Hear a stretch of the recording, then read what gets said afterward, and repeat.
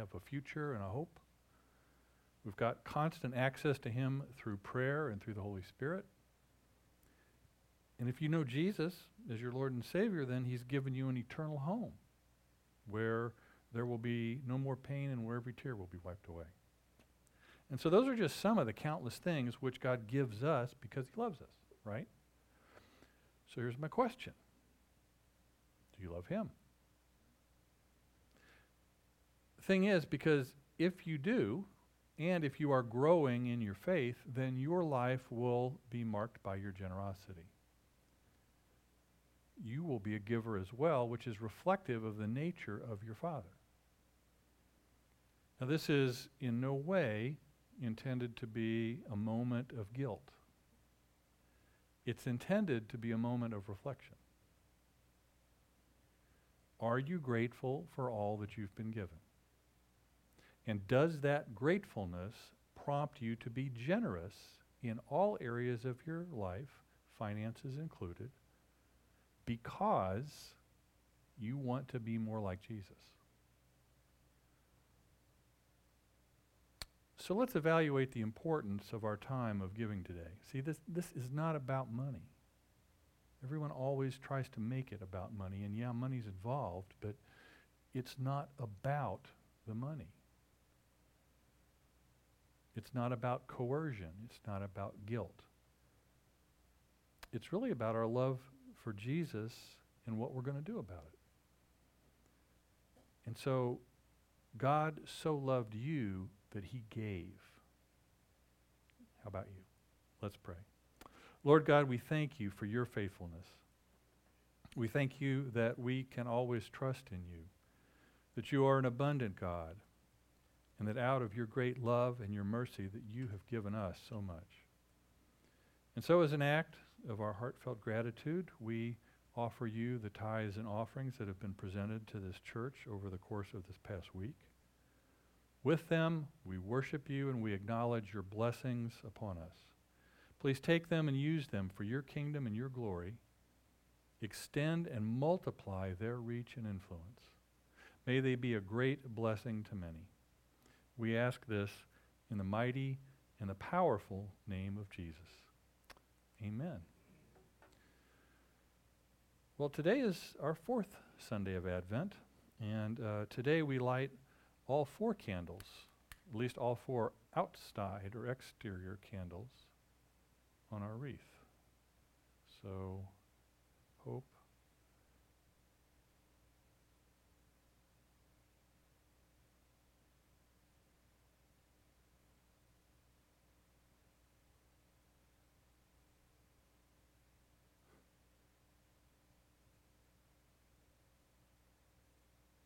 Uh-oh. No love. All right, is my depth perception just bad? There we go. So we had hope, we had peace, we had joy, and today is love. And so these are all of the things that Advent kind of reminds us of as we await the birth of the Christ child. And so I want to invite you to watch this short video today about love.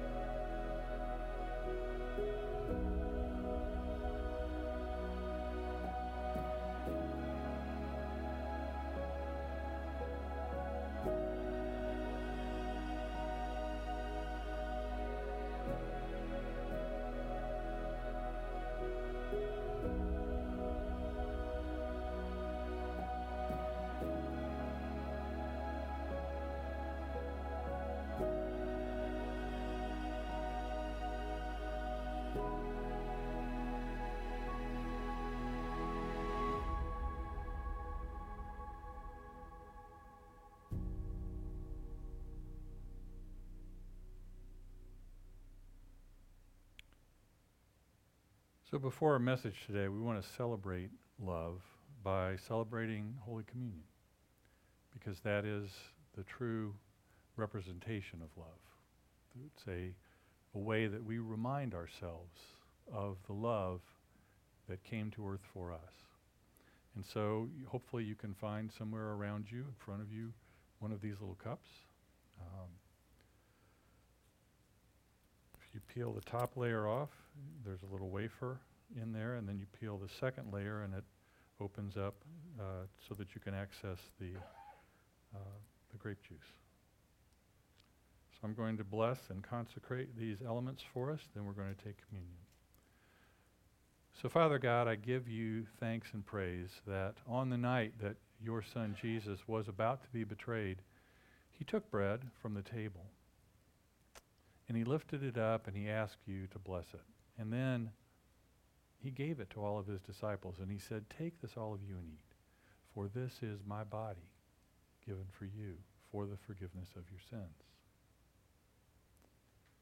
And then when the meal was about to conclude, he took a cup, and again he asked his Father to bless it. This too he gave to his disciples, and he said, "Take this, all of you, and drink, for this is the cup of my blood, the blood of the new and everlasting covenant, blood that was shed for you and for many for the forgiveness of your sins. So whenever you eat of this bread or drink of this cup, do so and remember me." So Father, we lift this before you now, and we ask that you would consecrate this simple meal, that it would be for us your body and blood. Bless it now in the name of the Father and the Son and the Holy Spirit. The body of Jesus given for you.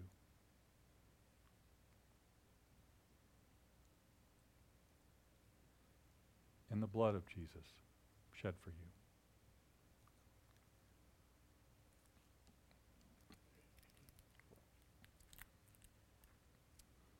And so today, Father, as we celebrate the ultimate expression of your love,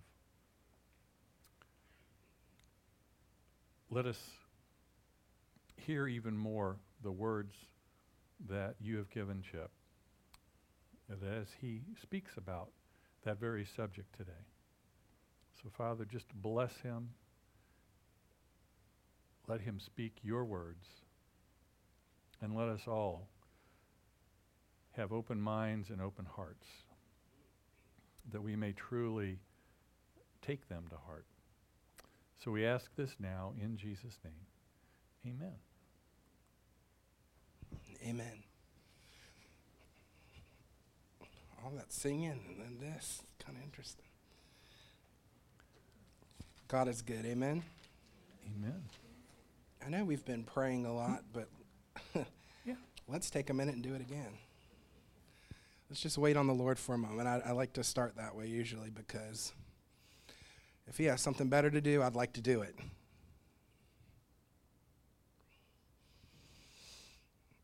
Come, Holy Spirit.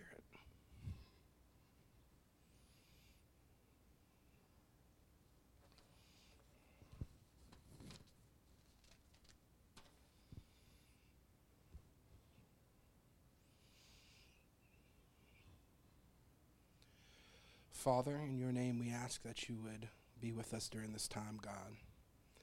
That you would just anoint me to speak your words, God, and your words alone. Lord, we're gathered here for you.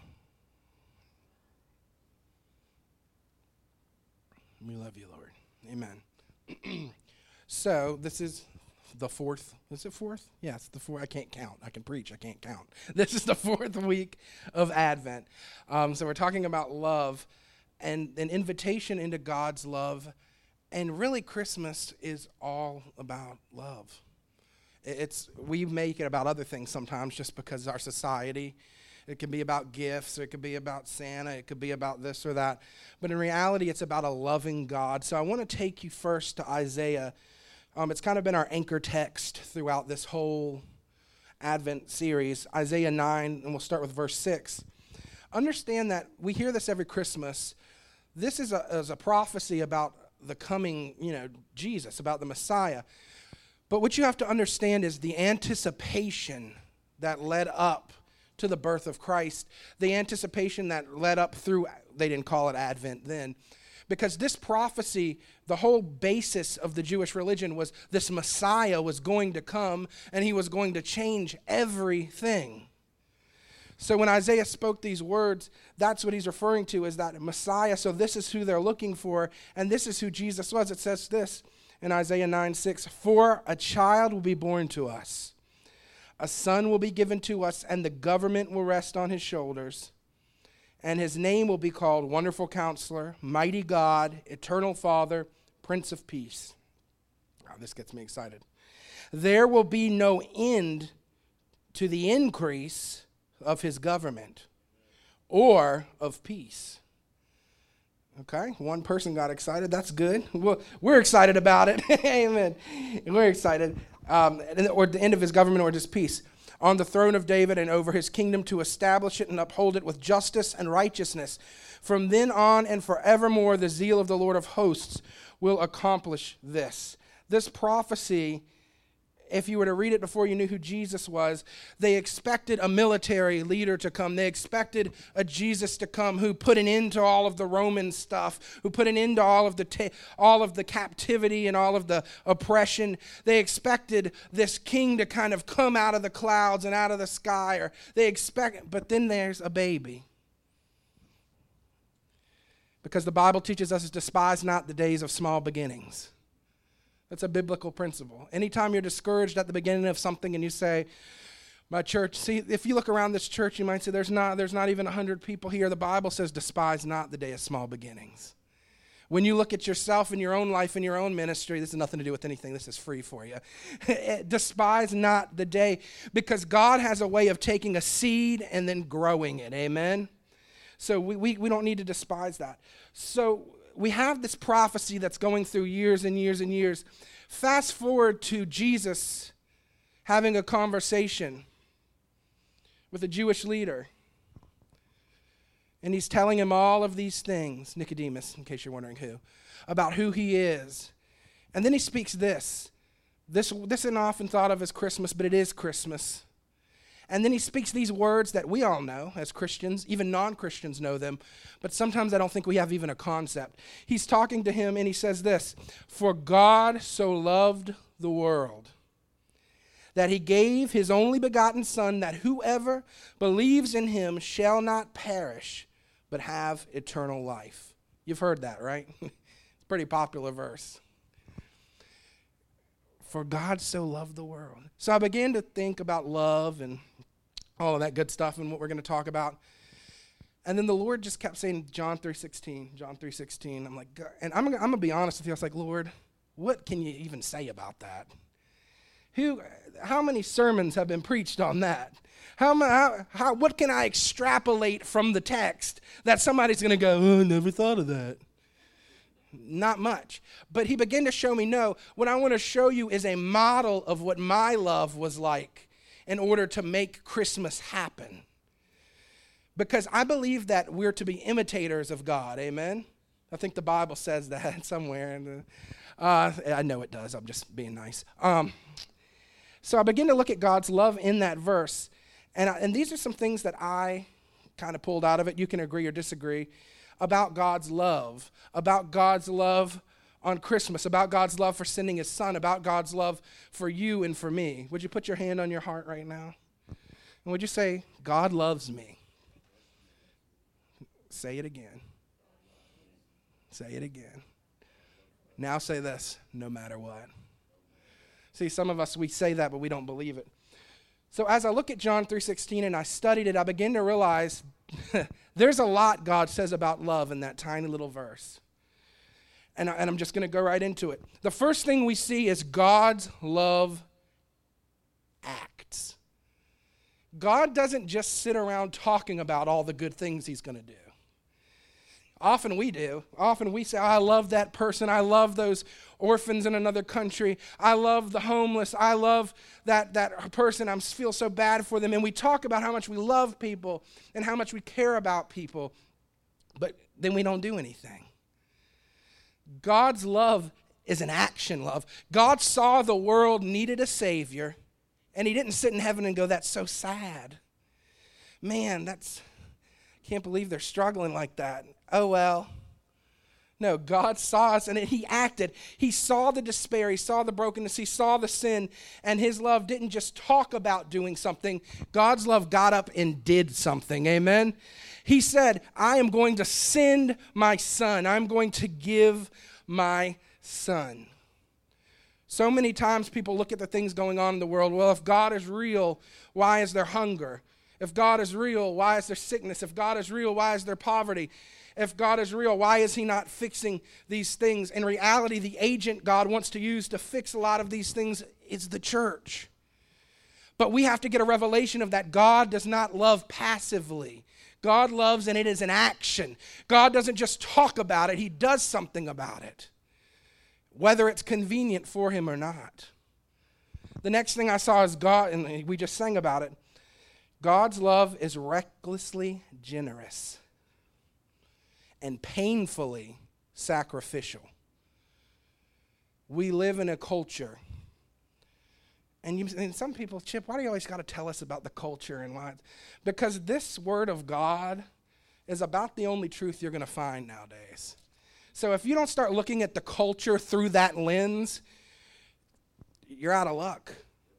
So what we see is we live in a culture where love is portrayed as always feeling good. It's an emotional high. It's a Disney princess meeting her prince. You know, it's we met at love at first sight. And when I love someone, they give me the goosebumps and I feel great. That's not the kind of love God had. You see, God's love was super generous and inconvenient and super sacrificial. He only had one son. How many times have you gone to do something and you said, well, if I did that, then I wouldn't have it? Well, if I could do that, but then I wouldn't be able to. Well, that's my nail money. Maybe you get your nails done, I don't know. That's my car money. That's my money I'm going to use to do this. That's the money I'm going to use to do that. That's my, and we say, if I use this, if I expend this resource on that person to show them love, I'm going to have to go without. So we don't do it. Well, the good news is God, he wants you to do that. He wants you to do it that way. He's okay with you being inconvenienced. Amen. He'll reward you for it. Don't get me wrong. You should never do it just because of the reward. He'll reward you for it. But God said, I'm going to have to do this in a way that I'm going to have to give all. I'm going to have to give everything. I'm going to have to give myself to these sinful people because I love them. So he sent his one son. How generous is that? How generous are you? How generous am I? I think about Abraham offering his son. I think about all kinds of people throughout history who sold everything and went into the mission field. I think about people who have died being killed for the gospel, and I wonder, could I do that? Could I give it all? Because if I'm a Christian, I should be able to, because I saw how God did it. But we have to often ask ourselves, and I'm not telling you where to land on this, I'm just telling you to ask the Lord, where is it that he's telling you you're not being generous with your love like I was? You're allowing your own convenience to stop you. So he gave his one and only son, and then it says this, he became sin so we wouldn't have to. I'll read it to you actually. It says this in 2 Corinthians 5:21.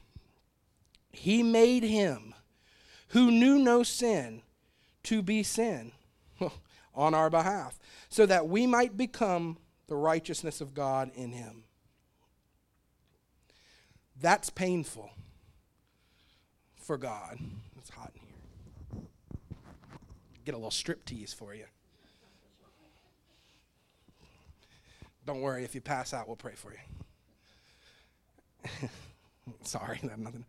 God became sin. You understand God who is holy, who could not even look upon sin, God who cannot look at it, God who cannot partake in it, God who is righteousness, God who is holiness, said, I love that creation of mine, those children of mine so much that I am going to step down out of my throne in heaven where everything goes exactly how I want it, to an earth where everything doesn't go exactly how he wants it to go. That's why we're here. And I'm going to take on the sin of the world. When Jesus died on the cross, he took on all your sin, even the nasty ones that you don't tell anybody about, even the ones you've kept hidden. He took all of that on. He took on violence. He took on murder. He took on pornography. He took on the nastiest thing you can think of. He became it on the cross because of love. He went from holiness to heathen. You see what I'm saying? That is how love works. Love is sacrificial. Love makes you put yourself in a position sometimes to get hurt. I get so tired of hearing Christians come up with their 10 commandments for giving. Everyone has their own, well, I don't give to them because they'll just go buy alcohol with it. You ever heard that? Everybody has this list of things that hinders them in how they love people. Yeah, well, you don't want to get too involved with somebody like that because if you do, they're just going to keep using you. You don't want to get too involved around them because if you do that, then this. God didn't do that. God stepped down out of heaven and said, I'm going to become sin, and I am going to set these people free. Our love should have no limits, amen? Because his love has no limits. But you don't understand, if I do this, then I won't be, it's okay. If we follow the pattern God has and we love like him, we'll become like him and we will love without the limits. We put the limits because we have what's called an orphan spirit. When we have an orphan spirit, it says, I can't give anything. And I'm not talking, when I say give, I'm not talking even about money. I'm talking about all kinds of stuff. Money's just one of them. When I say give and money comes into your head and you go, that makes me uncomfortable, he's talking about money, then your area is probably money. Amen. If it's time, then your area is probably time. It's whatever the Holy Spirit tells you, that's what he's dealing with. But we have to understand that when we give limitlessly and we give freely and we give without worrying about how it's going to hurt us, then we can get out of that orphan spirit mentality. An orphan says, I can't give because then I won't have enough. And because I have to preserve myself. I have self-preservation. That is a human instinct. That is an understandable instinct. But how many times have you not done something because you're worried about yourself? Well, if I do that, I won't have this. If I say that, they might ostracize me. I can't pray for people at work. I can't pray for people there. I can't do that. They'll think I'm crazy. Doesn't matter. That orphan spirit says, I've got to preserve myself. But a spirit of adoption says, I am in Christ. Whatever he tells me to do, I'm going to do it. Wherever he tells me to go, I'm going to go there. Whatever he tells me to give, I'm going to give it. I'm just going to be in Christ. And when we get rid of that orphan spirit, we can begin to live in a way that is motivated by love and that isn't motivated by fear. And the fear of self-preservation is such a strong thing. So God's love is recklessly generous, painfully sacrificial. When was the last time you did something sacrificial for your spouse? Don't look at them. When's the last time you went to a movie you didn't really want to see? When's the last time I'm using little things. I'm not even using. When's the last time you let them hold the remote control? When was the last time you just got them flowers for no reason? When was the last time you bought your husband a new motorcycle helmet for no reason? I don't know what women buy men. Yeah, cars. Whatever. When was the last time you sacrificially did something that put you? When was the last time you made a decision to love somebody who hurt you? Because that's what God did. When was the last time do you sit around and go, well, I don't talk to Betty anymore because Betty said this, that. I don't talk to John anymore because John said such and he hurt me and he did this. You don't understand. I could never love him again. I could never be in the room again. I could never be in the room with her again. We talk and we talk and we grumble and we grumble. When's the last time we said, you know what, I'm going to love them anyway? They may have hurt me, but I'm going to choose to forgive them. I'm going to choose, you didn't, John, but I would forgive you if you did. I'm going to choose to sacrificially, and people will always say this, well, what if they hurt me again? What if they hurt me again? Well, I'm glad you asked, because God's love is invitational and doesn't demand payback.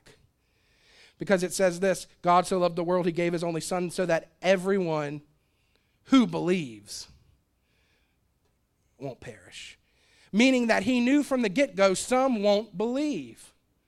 He knew from the get-go that even though he's stepping down out of heaven, sending his own son, loving this creation, trying to restore them really from what happened in the garden, because the first Adam destroyed it all, he still knew some wouldn't, but he did it anyway.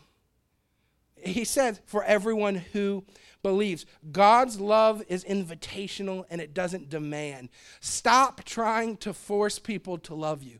If I'm doing something for Kyle and I say it's out of love, but then I get mad when Kyle doesn't pay me back, that's not love, that's a business transaction. Some of us, we have a problem because we're going around thinking we're loving people, but we're actually doing business. Well, they didn't respond when I gave them that. They didn't say nothing when I gave them a compliment. They didn't do anything. They should have at least said something on Facebook about it. That's not love, that's business. If you want to be in business, that's fine. But if you want to be in love, just do it. Because that's how God is. He knew some people. Think of the people that you know that don't believe in Jesus. Isn't it weird to think, if you get on an atheist Facebook page, there's very rarely a lot of talk about Muhammad on there. There's very rarely a lot of angry people about Buddha. But they love to slander the name of Jesus because it's the name above every name. And for centuries, people have tried to stomp it out, and they've tried to do that, but they can't. But the reason that they are doing that is they are rejecting him, and God knew they would do that, and God loves them. So even the people that breathe out these hateful things and say these terrible things about Jesus, God said, you know what, I'm sending my son, because anybody who believes, I love them. God doesn't look at the past of people. So many times we're not loving people because we're busy looking at their past. Well, look at all the things they used to do. Look at how they used to act. Look at what they used to say. God says, I just blot out your transgressions. I just forget about it. That's cool. I've done some things I want God to forget about. I'm always scared I'm going to set this place on fire, but not in a good way. God's love is not something that's going around trying to get payback. It's not going around holding your past against you. True love says, I love you no matter what you did. No matter, well, Chip, I can never trust him again. I didn't say nothing about trusting. I said love him. Nobody's asking you to sign a mortgage with him. It doesn't look at the past. Without free will, love can't exist. Some people have spent their whole life miserable because they've tried to get someone that doesn't love them to love them. You just love them. Don't worry about what they're doing. And let God handle the rest. God doesn't force people to love him. God doesn't tell you will love me now, and then all of a sudden they just love him. Because without free will, there isn't love. Without free will, it's nothing but a forced thing. Have you ever met somebody, and again, do not look at your spouse, who is in a relationship with no love? They're in a relationship with absolutely, in fact, if you've been married a long time, you will go through seasons of your marriage where you love each other, but you're not feeling the love. Amen. You're not feeling the love, but because you made a covenant with each other, you keep loving that person despite not feeling the love from them. Amen. So that's what we do. It's not a forced thing. God also teaches us that love is never the wrong response. Now, this isn't theologically accurate. That's a weird thing for a preacher to say, what I'm about to say. But this is how it would go down if it was on earth. I can imagine God saying, I'm going to send my son. And he's going to go to the earth and he's going to redeem this creation from all their sin. I can just imagine angels. Don't do that. Imagine if we said, you don't want to do that, Lord. You tried it with the ark thing. They'd be talking about there's so many times people you don't want to do that. You don't want to. Love is not the response here. How when somebody does something wrong, imagine God seeing all the sin we commit and seeing all that terrible stuff. And love says, I want you, come home. But most people, when we see somebody doing a lot of bad stuff, we want vengeance. So I have to imagine that there's people that would say, God, don't send your son, smite them. Don't send your son pass judgment. Don't send your son, just send them all to hell. That's how we think as people. That's why God had to write a verse about it. He says, vengeance is mine, saith the Lord. Because that is our natural response. You hurt me, I hurt you. You get me, I get you. But God doesn't function that way. God says, no. Love is always the right response. If you don't hear anything else I say out of this whole sermon, there is never a time where love is the wrong response to another human being. There is never a time I never should have loved them. It just sounds weird. And don't disguise your love as tough love. That's how people get away with being mean. I'm just giving them tough love. Okay. Sounds like you're just being a jerk. You know what I mean? Tough love. Tough love. You're sleeping outside tonight. Tough love. No, that doesn't make sense. Because there's only one kind of love that really is effective for changing people, and it isn't tough love, it's God's love. Well, Chip, how do you know love is never the wrong answer? Well, let me read it to you. You may have heard this before. If I speak with the tongues of men and of angels, but do not have love, I have become a noisy gong or a clanging cymbal. If I have the gift of prophecy and know all of the mysteries and all the knowledge, and if I have all faith so as to remove mountains, but do not have love, I am nothing. And if I give all my possessions to feed the poor, if I surrender my body to be burned, but do not have love, it profits me nothing. Love is, don't look at anybody again. Love is patient. Okay, problem number one. Love may be patient, but Chip isn't. You ever had that problem when you read something in the Bible and you go, ugh. Love is patient. We're learning more about God's love. How many times have we messed up? How many times has God had to be patient with us? Love is kind. There we go again. It's about kindness. The Bible says his kindness leads us to repentance. Amen? Not his tough love. It is not jealous. Love does not brag. It is not arrogant. It doesn't act unbecomingly. It does not seek its own. If what you're doing is seeking its own agenda, it is not love. Don't get mad at me. It's what the Bible says. Does not seek its own. It is not provoked. It does not take into account wrongs suffered. So many people are walking out of marriages because they are keeping a tabulation of how many times their spouse has done the wrong thing. When in reality, you should be keeping tabs on when they've done the right thing.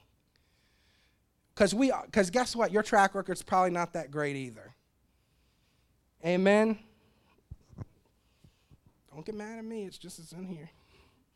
We go around keeping track of who's hurt us and how they've hurt us, and that's not love. That's not what the Bible says love is. I love this. It does not rejoice in unrighteousness, but it rejoices with truth. It bears all things. I hate it when people say, sometimes in a relationship, love isn't enough. You need more than love. Where did you read that? Because that's not what this says. It says it bears all things. And you say, well, you need respect. Well, respect should come out of love. Everything you need should come out of love. Everything God has for us to function as relational human beings flows out of love. You can put down your self-help psychology books and just read it right here. And if you love correctly, you will get it right. I promise you. It believes all things, hopes all things. That means that when you're in a situation and love is hard to come by, you still can hope. When you're in a situation, true love says, it may be bad now, but things can get better. Things will get better. I don't know who's struggling in their marriage, but somebody must, because God keeps putting stuff in my head about it. If that's how you start to look at your relationship and say, you know what, it might be bad now, but love hopes all things. I know it can get better. I know it might look impossible. I know it might look like we can never be on the same page. However, out of love, I have hope that it can be. And what is hope? Hope is nothing more than what God uses, because it's the same as faith. Faith is the assurance of things hoped for. So if in love you can hope it, faith you can get it. Amen? Gosh, I should tweet that.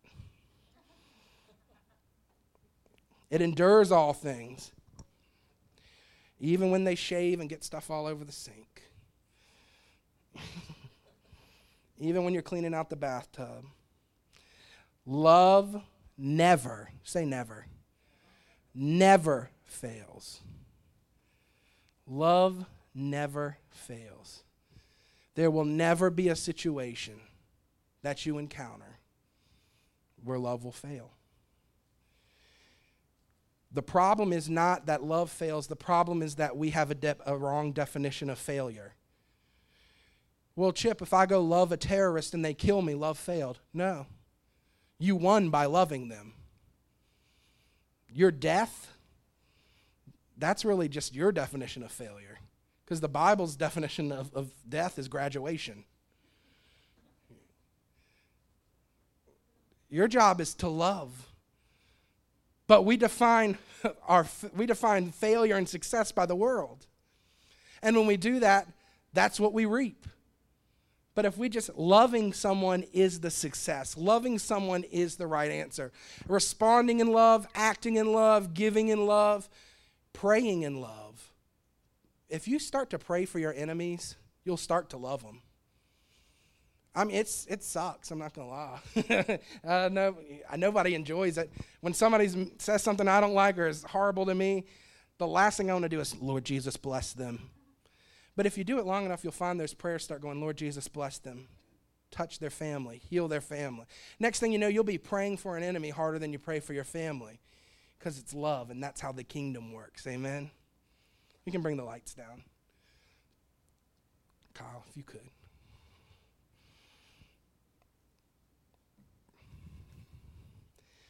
So God's great love for us. Born in a manger. He invites us into that love. That's why we're talking about an invitation to love. And there's two places you may land this morning. You may land in one or the other, or you may land in both. I tend to land in both.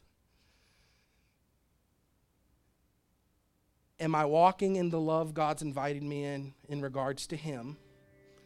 Am I accepting how much He really loves me and letting that love transform me? Because a revelation of His love will transform you. And the second place is, am I loving people the way He's called me to love them? But you cannot give what you do not have. So if you've never actually understood the love of God, or you've never actually received the love of God, then how are you going to give it out? Because it's just a theory to you. Let's stand together.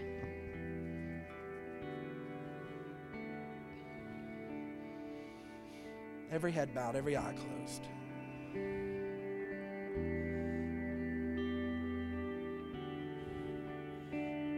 Nobody looking around. If you're in this room today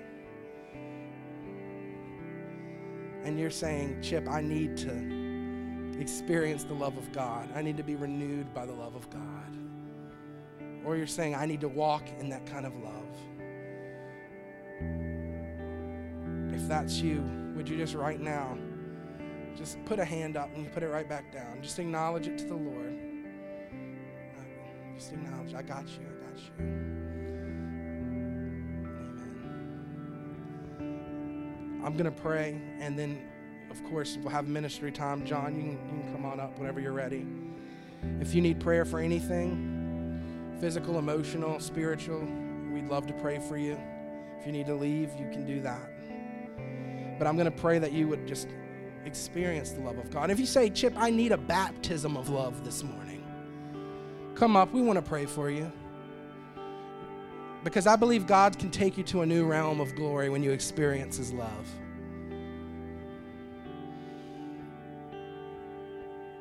Father, in the name of Jesus,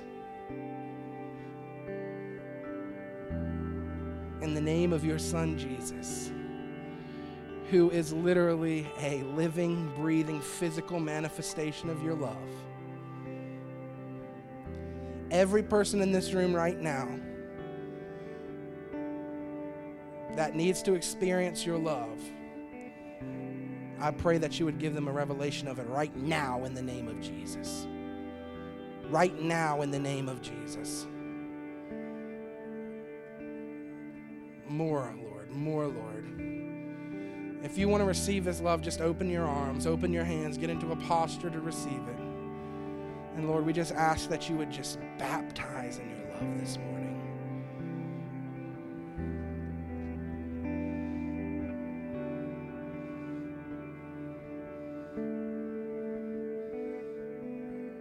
Father, empower us to walk in that love. Empower us to move in that love.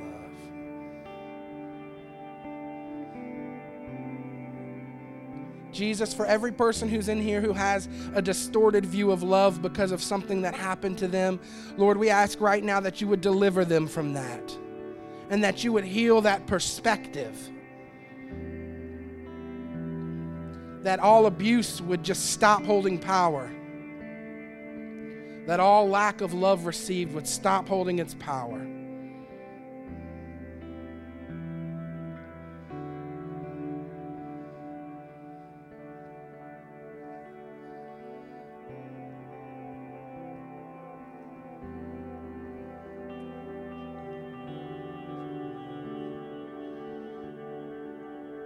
Right now, we're just waiting on the Lord. Just receive. Just receive. Just receive.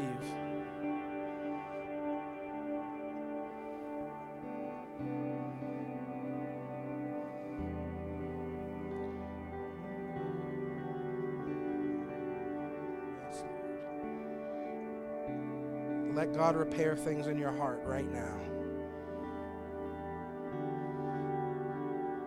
Let God repair things in your heart.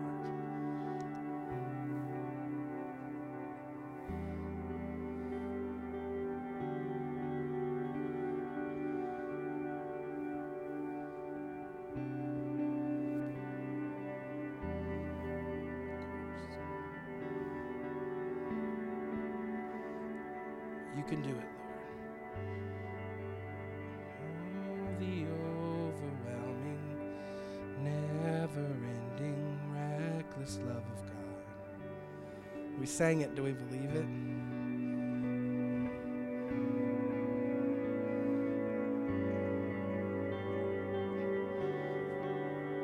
Oh, it chases me down, fights till I'm found, leaves the 99. I couldn't earn it, I don't deserve it, still you gave yourself away. The overwhelming, never-ending, reckless love of God.